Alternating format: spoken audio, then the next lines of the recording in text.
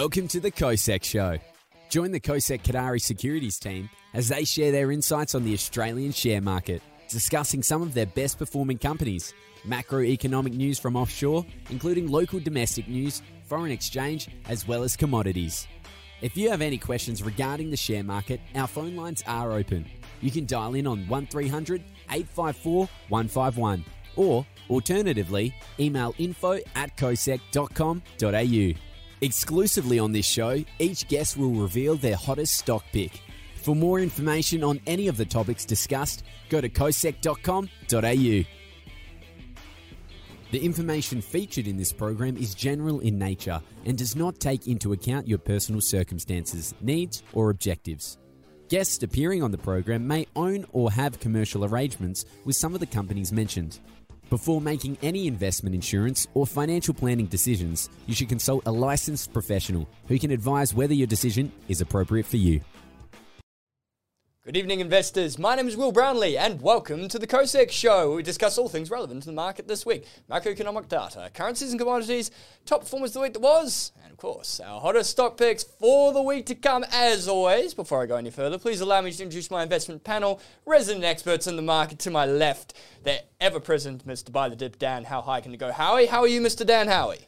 Very good, mate. Frothing. Frothing. Very good to hear. Very good to hear. And is there a doctor in the house? Our doctor of mathematics himself, Dr. Adam Sadakowski. How are you, good sir? Good, thank you.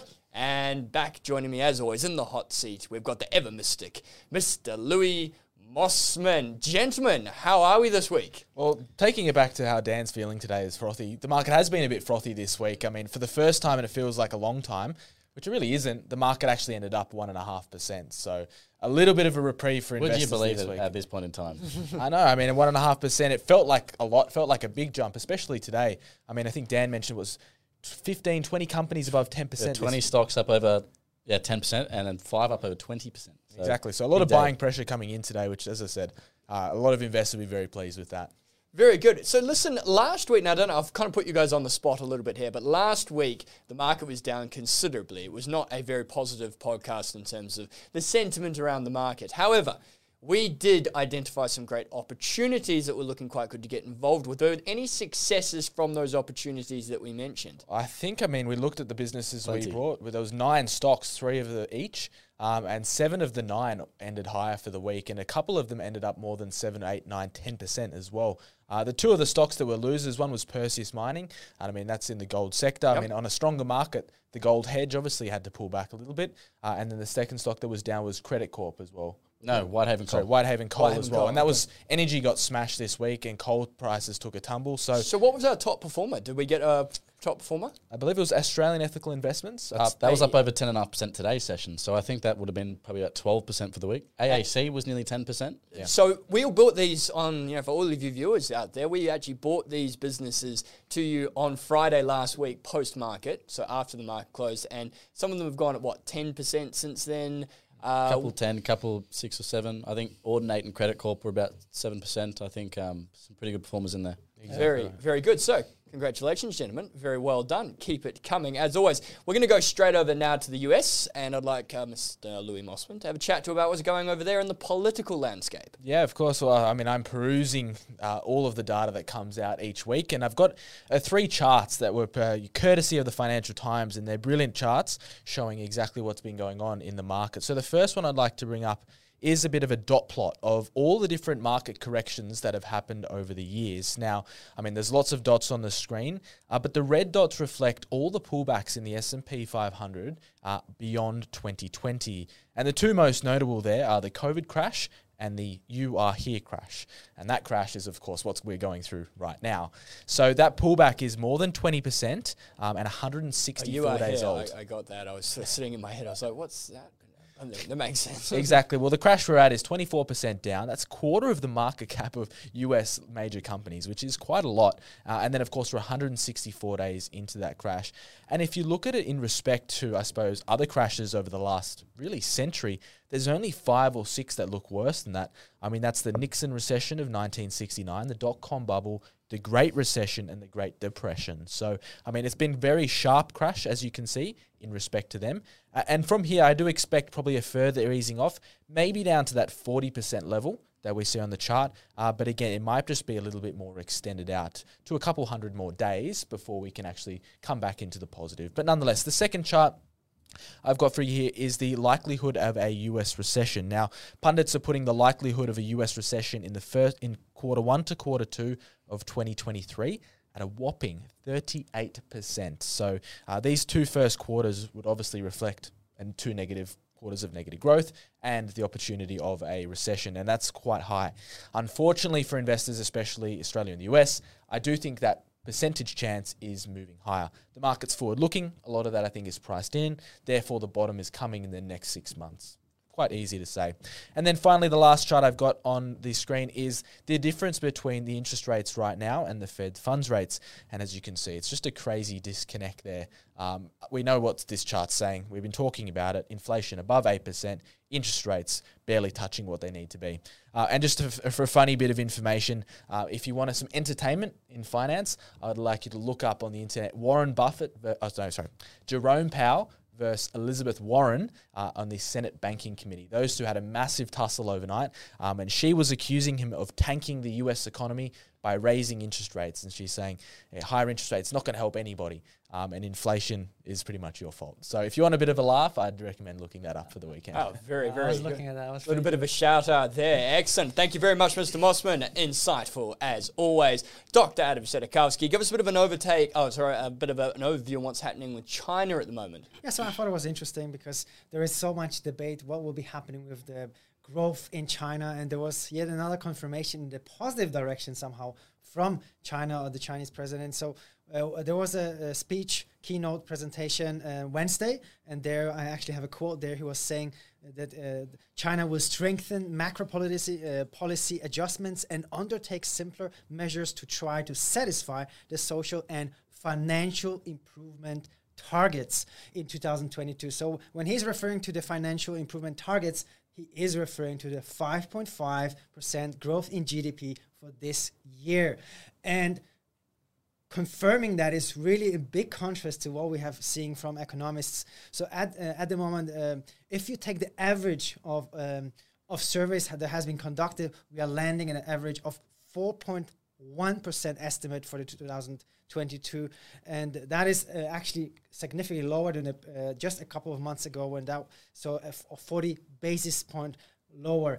So around this 4%. So there's that is a lot. So that's a big discrepancy about, in regards to what is happening. So the last reading, so the quarter ending in March, we had a GDP growth for that quarter of 1.3%. And if we are expecting something like that repeating the second quarter, and expectations are a little bit mixed about that, but certainly no one is expecting anything higher than that at this point. What do you think, Adam? Because, of course, all these numbers, they're very open to interpretation. I mean, they're saying 5%, and that's what where do you think it's going to land? I'm getting to my point here. So, hey, let the guy talk. Jeepers.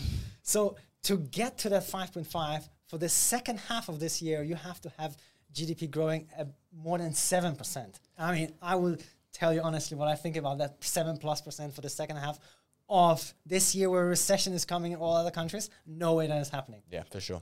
So I mean, and there are no economists coming even close to that. So I thought that was very interesting. So let me just quickly show you the chart where you kind of see the trend. I mean, do you see that going to 7% anytime soon? When you look at the last quarters we have had since 2020, they are all below 3% when we start mid-2020. Nothing like that in the last many quarters. So certainly we will not be seeing anything jumping to something like 7%. So yeah, he is very optimistic, and he was kind of encouraging actually some of the Western countries to help out, kind of indirectly saying they're weaponizing, they're doing sanctions, and that is really what is additional factor to hurting China, and they should stop doing that. But I mean, I don't think they're planning to stop the sanctions. Yeah, well, I think the biggest threat to them is, as you said, recession in the Western world. I mean, Europe and one of their biggest trading partners, America, there's just going to be a fall in consumer spending, and of course the strength of the consumer around the world in the next 6 months. I think that's just given, and that's going to flow into the Chinese economy, which provides a lot of the goods and services that fuel the rest of the world and their own economy. So, I mean, those numbers, I think I have to agree, they're going to be a big stretch to get there. And if they're going to get there, they need to turn on all their mills. They need to fire the engines up and really go hard, because at this point, very unlikely, I believe. Yeah, so the speculation is that, that they will potentially do something, at least to get closer. And one of the things that is estimated that they could be targeting real estate market and help that. Very good. Thank you very much, gentlemen. All right, let's go over a little bit more locally, I suppose, and also overseas. Now, one thing that has really been sold off quite badly this year is, of course, our big banks. In our case, the big four or the big five, if you want to go a little bit more modern with the addition of Macquarie. I know some of these have been sold off absolutely horrendously. I think... what was it? Westpac's down over 20% at the moment, isn't it? It is. So this is something I want to touch on. It's something I spoke about last week and sort of the outlook when we talk about the macroeconomic environment for the banks and maybe where they're going. But something I wanted to touch on again this week because I know a lot of people love the financial sector. It's a huge part of our index. And, those big banks are always a staple of a portfolio of someone that likes to have a pretty high dividend yield across the board. But I think at this point in time, it's the speculation of are they going to go down from here or is this a really good buying opportunity for the banks? Because at the end of the day, a lot of people with those portfolios will hold businesses because they pay a good dividend yield. But really, is that going to be worth it if these banks still have another 10, 15, 20% to fall to sort of get another 10% dividend yield? If that's going to offset it, maybe there is a chance to move across into another sector, such as materials or elsewhere, that do pay quite a healthy dividend as well. Sometimes you've got to look at the capital growth versus the dividend, and I think that's what a lot of people are weighing up at the moment. There's been a lot of mixed, output from the market on where they believe financials is going from here. And I guess, as I spoke about last week, it is to do with the fact that some people think that the increased margins for the banks are going to overpower the fact that there will be less people taking out mortgages and stuff like that. Yeah. But some people are obviously on the other side of the coin as well. So a couple of key points I wanted to mention. There's a fund manager called T. Rowe Price. People might say, who the hell is that? But he manages about $1.5 trillion in assets. And he remains significantly underweight the Australian banks and believes their earnings could weaken sharply in the next 6 to 12 months as slowing growth sparks increase in non-performing loans. So that's one side of it, and I think that's a pretty fair point and I think a very valid point, but it's really going to be to do with the fact how high do interest rates go and how long do they remain elevated. So it's something that a lot of people are speculating on both sides. And Morgan Stanley, they've also really reduced their exposure to Australian banks in their model portfolio and gone not even down to neutral. They've gone from overweight straight to underweight in the short and medium term. But on the other side, we see Citi. Citi maintained a very positive view on the banking sector and viewed the sell-off in the aftermath of the RBA's rate increase as a big buying opportunity. As we mentioned, a lot of the big banks are down anywhere from 15 to 20%, and a lot of people do see that as value at this point in time. And Macquarie, funnily enough, also they believe that there's going to be the weakness in the short term is a tactical buying opportunity, noting that the major lenders' near-term margin outlook was quite favourable. So it's really, like I said, weighing up the increase in margins against the, reduced demand. So they're flogging their own stock, really. Yeah, potentially. But I think across the board, it is literally split down the middle. I've read a lot this week on the banks, and I think it's, either people very underweight or people very bullish on the banks and seeing this as a very good buying opportunity because at the end of the day, the fact that our market has dropped as much as it has, a lot of that has been pulled down by financials, and it's if you pick the bottom of the market, you could also be picking the bottom of this sector as well. So yeah, just add on to that. I mean, it's not only being felt in Australia but across the world. I was talking to Dan earlier. In the US, JP Morgan fired 1,000 members from their mortgage business side of their business. In the forecast, that sector is obviously going to be... The mortgage side of things, exactly right. And I think banks are going to be looking to cut costs, but I think that really does highlight the fact that they are, quite worried about the outlook in the next sort of 6 to 12 months. So again, that could be another spanner in the works, cutting costs and the impact and that on the bank's bottom line. But it's definitely going to be a space to watch and something that, like I said, a big part of our index, a big staple of those portfolios that do like to sort of hold value and like a good dividend yield as well. So interesting space to be watching at this point in time. I don't think it's a massive buying opportunity. At this point, you want to see them fall a lot lower. Other than that, there's probably better opportunities elsewhere. Yeah, I think there's a little bit more. I think as the index drops, financials are going to continue to drag it down. Yeah. Very good. Thank you very much, gentlemen. Ladies and gentlemen, we are going to take a short break. If you have any questions for our panel, please feel free to take a video and email it through to info@kosec.com.au. Alternatively, dial 1300 854 151. Now, everyone that does will receive a copy of our book, Stock Market Success, Retailing into Mix, for $39.95. In the meantime, we will take that quick break, as mentioned before, and we'll be back shortly with your currency and commodity overview.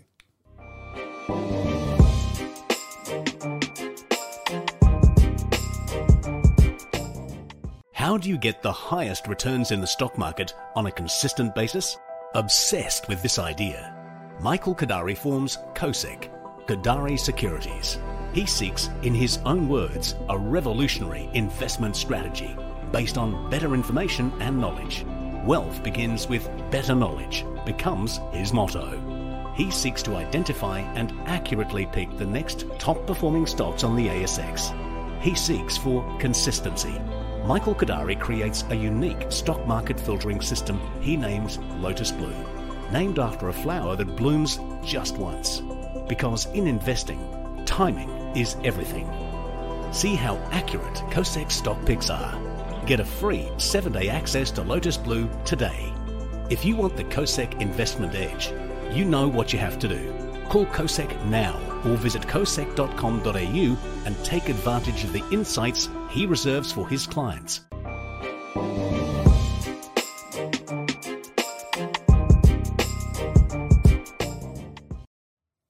Welcome back. Let's talk currencies and commodities now. All things that shine, sparkle, fold, make the world go round. Let's talk about something that doesn't fold and something that is quite shiny. Give us an overview of copper and crypto. Of course. Well, copper is not something we always talk about, but it's commonly known as a bellwether to our economy. And as a bellwether to the economy is fast fading away. The strength that we had probably 6 months ago, and copper prices have followed. So overnight, copper prices did fall to a 16-month low. They fell 4.2%, and now they're down 14% for the month. So giving you a bit of an idea, the economic outlook probably isn't as strong for the next 6 months, which is a fair outlook. It's used in just about everything from industrial applications, household appliances, electric vehicles, the lot. A quick note from senior commodity strategist at ANZ, Daniel Hines. He says this: copper's retreat is a warning signal that investors think there's going to be an economic slowdown. This fall is purely sentiment driven because there's little evidence of weakness in copper fundamentals. The jury is still out on whether current tightening by central banks will hit demand for some of these commodities. Eurozone economic growth is showing signs of faltering as the tailwind of pent-up demand from the pandemic is already fading, having been offset by the cost of living and slumping business and consumer confidence. So a quick summary there. He just has justified by saying maybe the fundamentals of copper haven't changed, and potentially just because the outlook on the economy is poor doesn't mean the supply and demand fundamentals for copper have changed. So he's still pretty bullish on the commodity space, although of course we've had that pullback. I'll just bring up a quick chart of copper to show you its decline. As you can see there, it's fallen straight through those 200-day moving averages, and it's made a low that you can't even see on the screen, and that goes back to November last year. I mean, this fall in commodities isn't being seen everywhere. We've actually seen a jump in zinc prices. They've had quite a tightness in that market, so the supply hasn't come back online at all, and demand's still quite high with surging zinc prices. Of course, your exposure to copper, if I go back to that, if you want to look on our market, we've got a number of really great businesses. Obviously, BHP is one of them, hit this week by the fall in iron ore prices, but Oz Minerals, Newcrest, Sandfire Resources, and Glencore Holdings. South32 did it as well. Exactly. Well, yeah, there's another one of those players. They're a bit more, they're diversified as well. Correct? Very diversified, yeah. Very diversified company. But they're the biggest players in terms of production. And then on to crypto, I'll just give you a quick, brief overview. Of course, we've had that $30,000 to $20,000 pullback, and now we're kind of just sitting there on 20,000. That was interesting. So I was talking the other day. They say Bitcoin's dropped 75% from its all-time high, and everyone says, shock, nothing ever moves that way. How's that do that? But Netflix has dropped 75% too, unless I'm much mistaken. So whether you're in stocks or crypto, most things are getting sort of bashed around a little bit right now by this market sentiment. Exactly, and it's no one's hiding away from the fact that it's a very high growth, high risk sector, and it tracks a lot of these very volatile stocks. Itself is the most volatile of all. But one thing that's plaguing the market is the loss of confidence in DeFi. I've been talking about this quite a lot now. Of course, that started with the Terra Luna saga, and of course that effectively going to zero. Over the last fortnight, there's been concerns that one of the biggest crypto hedge funds, Three Arrows Capital, originally from Singapore, now in Dubai with over 10 billion assets under management. There are worries about their financial stability and maybe they're going under. They've hired legal professionals and financial advisors to help them out of the situation they're in. A lot of liquidations of Bitcoin long positions that have obviously is calling into doubt the future of their business. And this is rippled across markets. BlockFi, a major crypto lender, they've got a 250 million revolving credits facility from FTX. And Maple Finance has said there may be instances where there's insufficient cash in our pool of funds to get back to investors.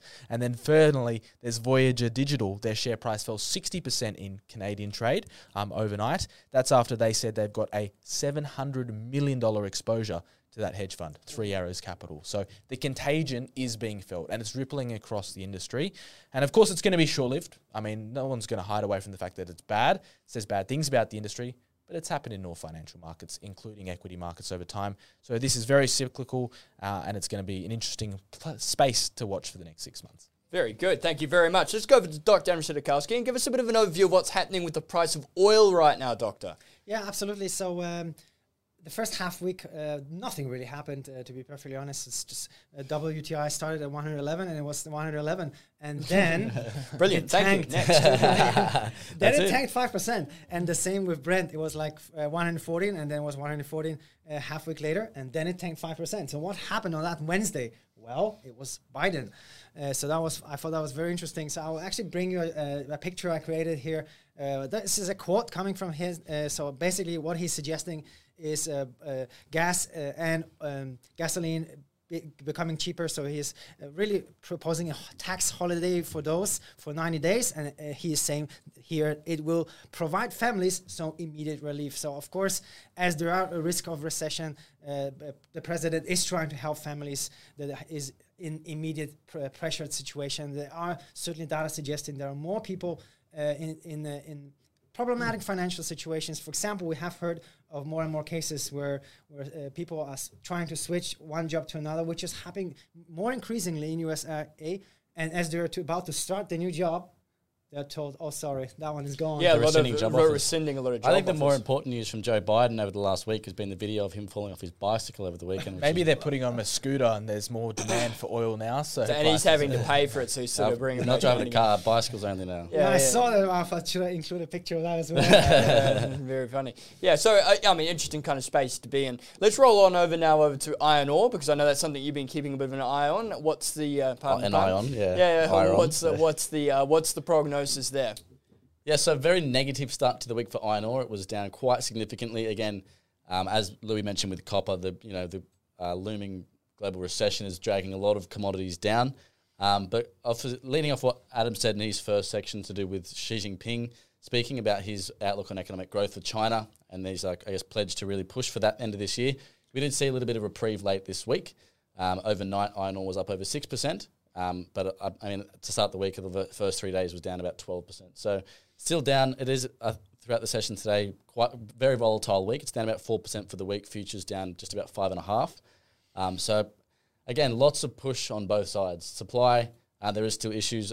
Brazil is still experiencing quite severe weather, and the demand, every week there's something new coming out that really pushes the price of iron ore. It's been a very volatile couple of weeks. It's been up at 140. It's been down at 110. So very, very big moves. And lots of volatility. But as I said the last couple of weeks, China really holds all the cards at the moment. It's interesting. I was looking at some of the iron ore chart, and obviously Fortescue Metal being one of them. Mate, there is some stuff that is on a brilliant level of support right now. Yeah. Big drop-offs. And Fortescue dropped something like 20% in the past 7 days. So yeah, lots of opportunities there. Opportunities there. Yeah. Timing, it's going to be the tricky one. Exactly right. I think that's the thing. Like you said, there's a few that are looking really, really good. But all it takes is China to come out and say, we're going stricter on lockdowns again. Iron ore will pull back 5-10%, and these will continue to just break through support if that's the outlook for the demand side of things. So lots of volatility. Again, it creates a lot of opportunity, but like you said, you've got to really time it perfectly at the moment. Very, very good. Thank you all very much. So that's commodities and currencies and the events that have shaped them. Now, are you a bull or a bear? Let us know. 1300 854 151. Our phone lines are now open. But for now, we're going to take a quick break. And when we get back, we're going to have a look at what the best and worst performers in Australia were this week.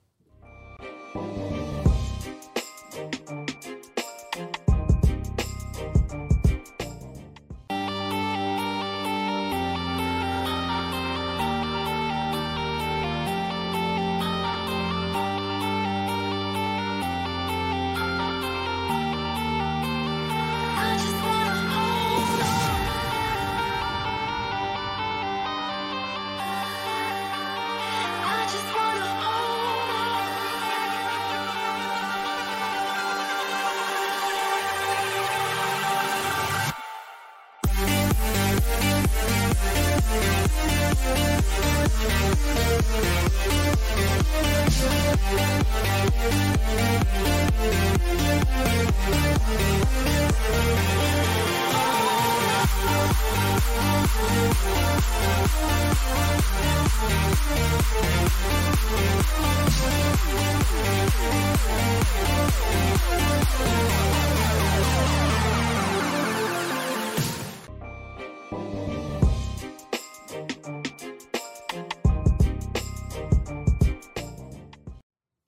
Welcome back. Let's move on to our next section now and take a look at what the best and worst performers for the week were. Were there tears shed this week, and who has Christmas come early for? We'll go straight over to ever mystic Mr. Louis Mossman. Give us an overview. I know you've got your beautiful chart there. As always, tell us what's happening. Yeah, brighter picture this week to paint on the screen. Hey, we've got stuff up. A lot of positivity, but still a loose mixed bag. A loose mixed bag could be said about that. The biggest losers in materials and energy are as expected, with a lot of those commodities pulling back and utilities just ending, we'll call that flat. Otherwise, the rest of the market ended higher.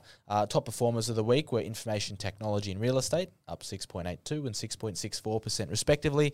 And I suppose just a broad-based bounce in the market. Not a lot of notable news driving any one of those sectors. A lot of positivity coming through to the US and feeding into our own market, particularly in the IT sector. The NASDAQ ended higher.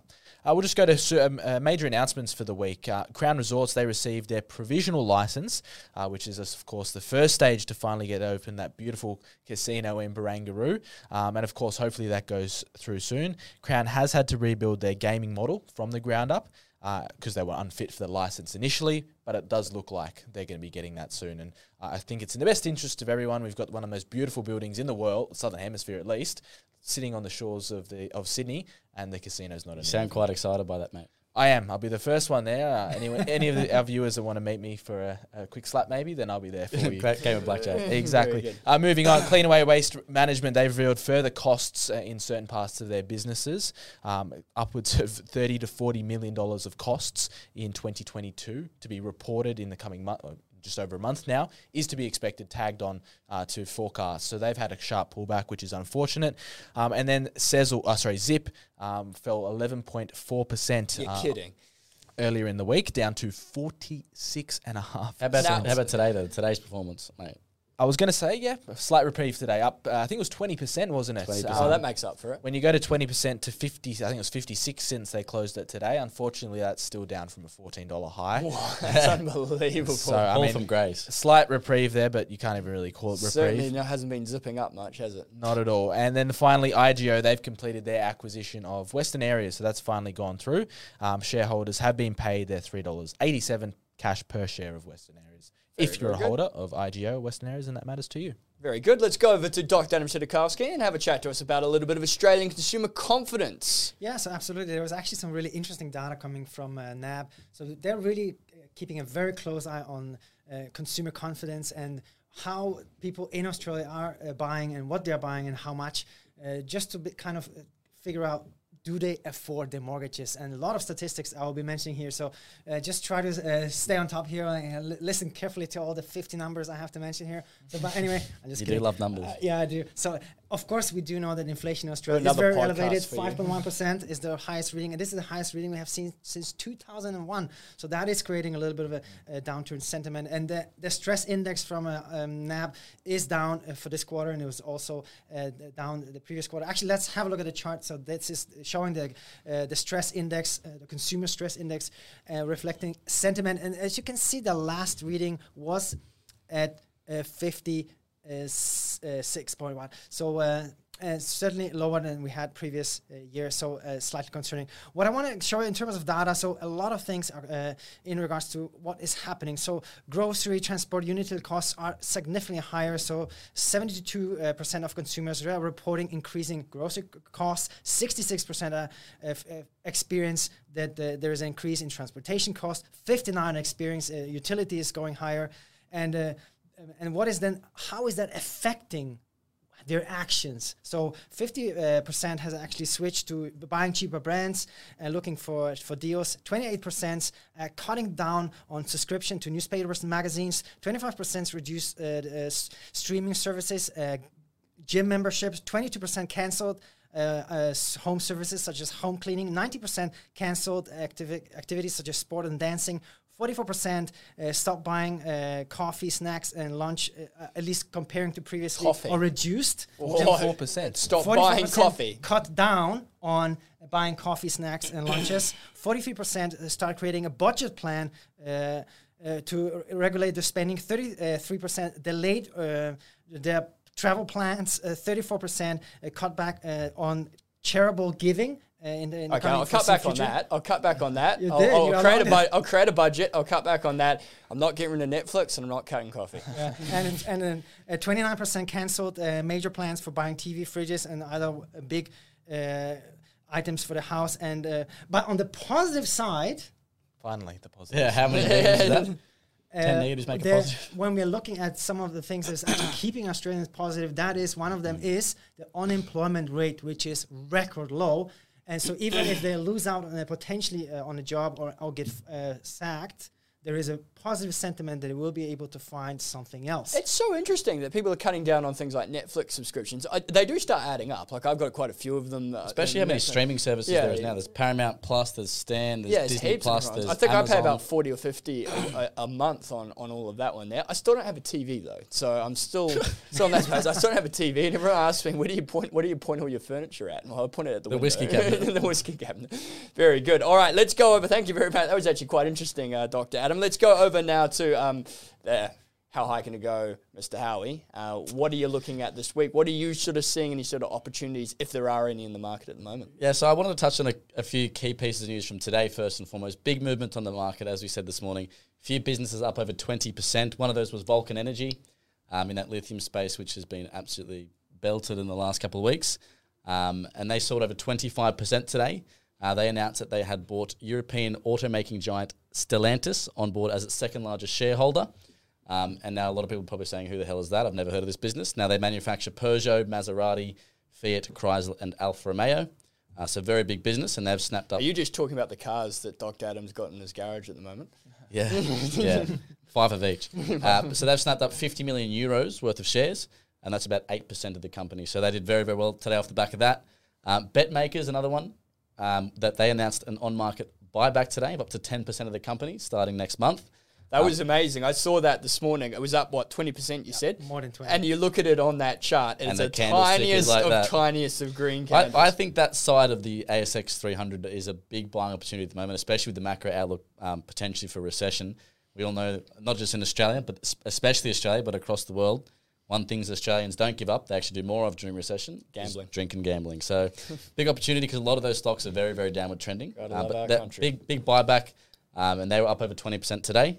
And the last one is Lake Resources. Lake Resources entered the ASX 200 on Monday this week. Usually a positive thing for a company. However, they're down 50% this week. So 50% in one. Today? What are they down today? They were actually up today. They were. So how about I this? hope so. They were up over 15% today and ended the week down 50%. 50%. Wow, So that is... the Lake Resources chairman, Stu Crow, he used a live webinar today to hit back at short sellers. There was a lot of short sellers entering the market early this week. And he said, we will have significant news flow. There is a lot going on, and I think there's a risk in the short when we announce some of these positions. So I think he's trying to really push back at the market here, but not a very positive week for Lakes. If someone had sold down my company by 50% in a week, I'd be You'd have to say something. How about this? So the company's still up 160% in the last year. So 50% drawback this But year to date, as of a month and a half ago, it was up 100%, and now it's down about 30% year to date. 26, yeah. Wow, massive drawback. Unbelievable. Big movements. Yeah, very good. Excellent. Ladies and gentlemen, thank you very much for tuning into that section. Let's take a quick break now, and when we get back, we're going to go through our final section of the show.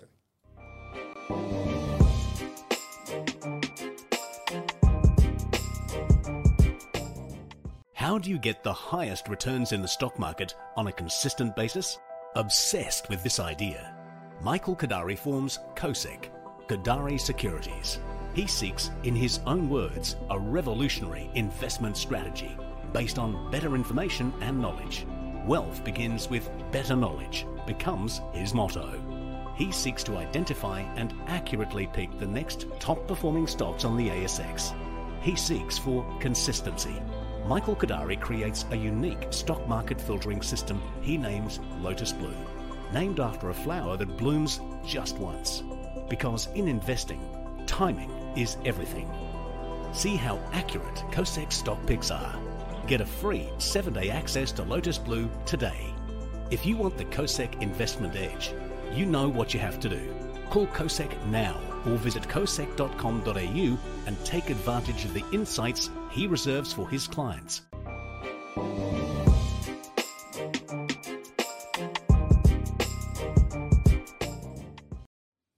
Welcome back. All right, time to move on to the final section of the show. Now, do you have a stock that you've been watching for a while? Do you think you might have found the next big thing? Why not take a video? Email it to us at info@kosec.com.au or send us a text to 0422 972 897. Tell us what the stock is. Tell us why you like it. We're going to track it over the week.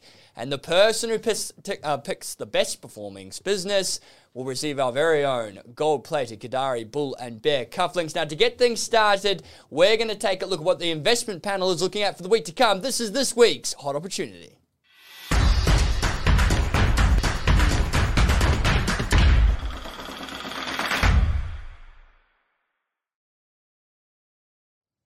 So this is what investors are really looking for. We know what oil, gold, and the dollar has done. We know what the top performance for the week were. Now let's find out what our panel is looking at for the week to come. And we're going to start off with Mr. Buy the Dip Dan. How high can it go? Mr. Dan Howie, what are you looking at this week and why do you like it so much for the week to come? I will firstly start this section by saying this was my hot opportunity from yesterday, which we actually bought into. And it is up 7% today. So that's my start of this section. But the business is Altium Limited, ticker code ALU. As Louis showed by his sector chart, it was one of the best performing sectors this week. A bit of positive sentiment towards risk on assets. It did very much benefit Altium and the tech sector as well. Now, they're a business that's engaged in the development and sale of computer software for the design of electronic products. They're based in Australia, but they have sales operations in America, Europe, Middle East, and Africa as well. Also China and the Asia Pacific. So across the globe, they're selling. And they focus on PC-based electronics and design software for engineers. So it's printed circuit boards, yeah? Yes, exactly right. Engineers who design printed circuit boards. So a lot of semiconductor Now, work. correct me if I'm wrong, but a printed circuit board, if you open up a computer, like one of the older computers, the printed circuit board's that big, that green thing that's got all the bumps on it. Is that right? You're going to have to go to the IT department. Okay, I'm going to have to go to the IT department to sort that out. My understanding is that's what it is, yeah. My knowledge in that space goes as far as turn it off and back on. Okay, and hope that it starts back up again. But yeah, it's a big part of their business is to do with semiconductors and printed circuit boards, which there is a large shortage of worldwide at the moment. It's a big catastrophe for people across the board, people that are making cars, people that are in software, people that are in hardware. Across the board, it affects a lot of people. And being involved with the sale, I guess, of the software and electronic products here, it gives them a lot of pricing power for their services, which is very, very positive. So if we look at their fundamentals, 5-year period, quite positive revenues, stable or increasing, and so is the operating margin, which again, it's always good to see a business growing, but at the same time, you want to see them becoming more efficient and more profitable at the same time. And the net gearing ratio is negative, which I think in a volatile market, and especially when there's a lot of selling pressure, picking up a business that has no debt at the moment is always a positive thing. Brokers really seem to like it as well. Macquarie, they don't have no debt. They've got like quite literally like what is it like their net negative 70% or something, isn't it? Yeah, so it's a very, very negative. So they're sitting on quite a decent cash pile at the moment. Again, very, very positive and a big part of mitigating risk in definitely in a seller's market. Brokers really seem to like this business. Macquarie, Morgan Stanley and Citi all see upside of 18, 29 and 26% respectively. And lastly, technically, I want to pull this up. So this is something that we obviously picked up I guess, as a bounce off support. Very downward trending. It's had a pretty big sell-off along with the market. But if you look at that very bullish rebound in recent sessions, it's bounced off a very strong level of support that it's used multiple times in the last few years. So it hit it on the 12th of May this year, as you can see where that significant red candle comes down a little bit to the left from where it's trading now. Hit it on the 5th of March 2021 and was a previous level of resistance which it failed to break a few times in 2018. And just below that as well, you can also see another level of resistance, which was actually its COVID low. So in terms of downside risk for this business, there is a level of support there. And then there's the COVID low, which it's also used 3 times as well. So 2 very strong levels of support, which is why picking this business up is something that is a very positive risk to reward ratio there, I think. Now we can see today quite a substantial green candlestick. I think Billy could have helped me out here and maybe taken a snapshot a bit later in the afternoon when it popped a bit more. But it broke into the upper Donchian channel, pretty substantial bullish candlestick there, consecutive. MACD's just crossed positive and the stochastic's positive as well. So still a little bit of room to run to that resistance at the top Donchian channel, about 6% to go. but something that's rebounded very, very positively along with the market this week, and I still think has a lot of potential moving forward. Very good. Dr. Adam Sedakowski, what have you been cooking up in the kitchen here? What are you looking at this week? Why do you like it so much for the week to come? We are a little bit short on time, so please be nice and succinct. Awesome. Yeah, so my pick is Sonic Healthec here. So ticker code SHL. And one of the reasons I like it is really the fundamentals. Remember, if you want to think about in this period what companies to look at, one important indicator is financials, because if you buy a really solid company for cheap, that is statistically a good bet. So let's have actually look at the revenue since 2015 on the chart here. You can see it's steadily increasing. So it's really a company where, and this is an absolute numbers from zero on this chart. It's not just like the top 10%. So this is an absolute how it's growing. So very, very, very rapid growth of this company. So people maybe think Sonic Healthcare is like already existing strong company that is just steady. Not at all. This company is really rapidly growing, expanding. So it has operation in Australia, USA, UK, Germany, New Zealand, Ireland, Switzerland, and so on. And it's growing and growing and growing. And that's one of their plans. And that's, of course, reflected in earnings, in financials, very strong. Institutional valuations are all positive. Every single broker are saying it's a either neutral or a buy or in between. So very positive. And also, if you look at this the chart here, you see that the company is growing and growing, growing. The earnings are increasing. What is happening with the chart? I mean, the price is going down, so there is no logic to it. So you're really buying it as for cheap here, and you can see there's a really nice level of support here at this level that we had a couple of months ago. So I think it really could be turning from here in a positive direction. Very, very good. And this was a stock that did very well throughout COVID because, of course, they're involved in all sorts of testing and diagnostics. I think they do the pathology, whole lot of different things. So did very well throughout COVID-19. Of course, this year, most people have forgotten about COVID. What's that? Yeah, exactly right. And it has had a little bit of a decline. All right, the ever-mystic Mr. Louis Mossman. Finish us off, good sir. You have 3 minutes on the clock. Let us know what you're looking at this week and why you like it so much for the week to come. It's a lot of time for you, Mr. Mossman. 3 minutes, I know. Wow. Well, look, this week we're looking at a REIT. It's not something we always bring, but I think this one's very interesting. A REIT is a real estate investment trust. So it's like buying a house, but not really. 50-50, you're halfway there to buying a house. I mean, right asset class, I guess. I mean, you could pick up the REIT I'm saying for with just maybe $50, $100, and you could buy a couple of shares in them. But that nonetheless is a rural funds group. And why do I say they're a bit more interesting than the regular REIT? Is what they're actually buying, what they're leasing out. So they're leasing out almond orchards, macadamia orchards, poultry property and infrastructure, vineyards, cattle properties, cropping, agricultural plant, cattle and water rights. So definitely when you talk about rural funds, the name is quite appropriate. It's definitely looking at the agricultural sector. And what's very interesting is they're the only macadamia really exposed company we've got. We've got Select Harvests in Almond. Costa Group Holdings. But also, I guess, leasing out to those businesses all cashed up at the moment with the way agricultural commodities are sitting. And aren't we coming into almond season? I'm not sure about almond season. It's always almond season somewhere, mate. It's either in California or it's here. Somebody's almond season. Well, with the demand for almond lattes, our almond orchards, it'll be through the roof. So you look, as I said, great diversification to a sector where the prices obviously are going high for a lot of these commodities. But at the end of the day, it is food, and a lot of people will continue to suffer that cost of higher food prices if it means feeding themselves. So they are expected to hold up relatively well, even though the market is turning down. They've got a 4.5% dividend yield. They're a $1 billion company. They're trading at a PE of 21. When we look at the sector in general, that is at about fair value, and UBS says the same thing. What they're expecting is over the next few weeks is the successful leasing of their macadamia properties. They've actually said it's one of the key parts of their business. If they can successfully lease them out for a long period of time, that could have a very positive all in Australia? In earnings. The location I'm unsure of. What I do know, and this is something we found out when we were looking into Select Harvests, is the amount of water that is required for each single almond. It's in the litres. It's like over 20 litres. For a single almond, it's unbelievable. And you just think about it, I think it's the most water-intensive crop that can be grown. It's a thirsty nut. And for a company, and for a country that has not a lot of water and we go through a lot of droughts, it blows my mind that we can actually produce them here. But we can, and we've got orchards across the world. Again, fundamentals strong. I think we've got a client who talks to me quite a bit about almonds and that type of thing. There, shout out to Mr. Warwick Date if you're watching. Always keep it coming. We're as interested in huge amounts of macadamia orchards in the Northern Rivers as well, New South Wales. Massive, huge, big part of their agricultural side of things up there. Exactly. And look, the fundamentals for this company, very positive. Cash flows, investment income and earnings year on year increasing for the past 3 years despite COVID-19. And their net profits doubled in the last financial year. Finally, on a technical basis, they have had that pullback along with the rest of the market. So, we have to pick some downtrending businesses because they are being hit by the market. And area value, I think so. It hasn't traded at this price for quite a long period of time. I wouldn't be surprised if there was maybe a slight pullback lower, but at the end of the day, it obviously just provides an averaging in position. A lot of these real estate investment trusts are probably a little bit more slower movers and can be seen by long-term investors as potentially seen as fair value. Exactly. Brilliant. Right. Thank you very much, gentlemen. And thank you very much, ladies and gentlemen. Thank you for tuning into the show this week. On behalf of everyone here at KOSEC and at the show, we want to wish our clients, friends and family a safe and happy weekend, and we will see you next week.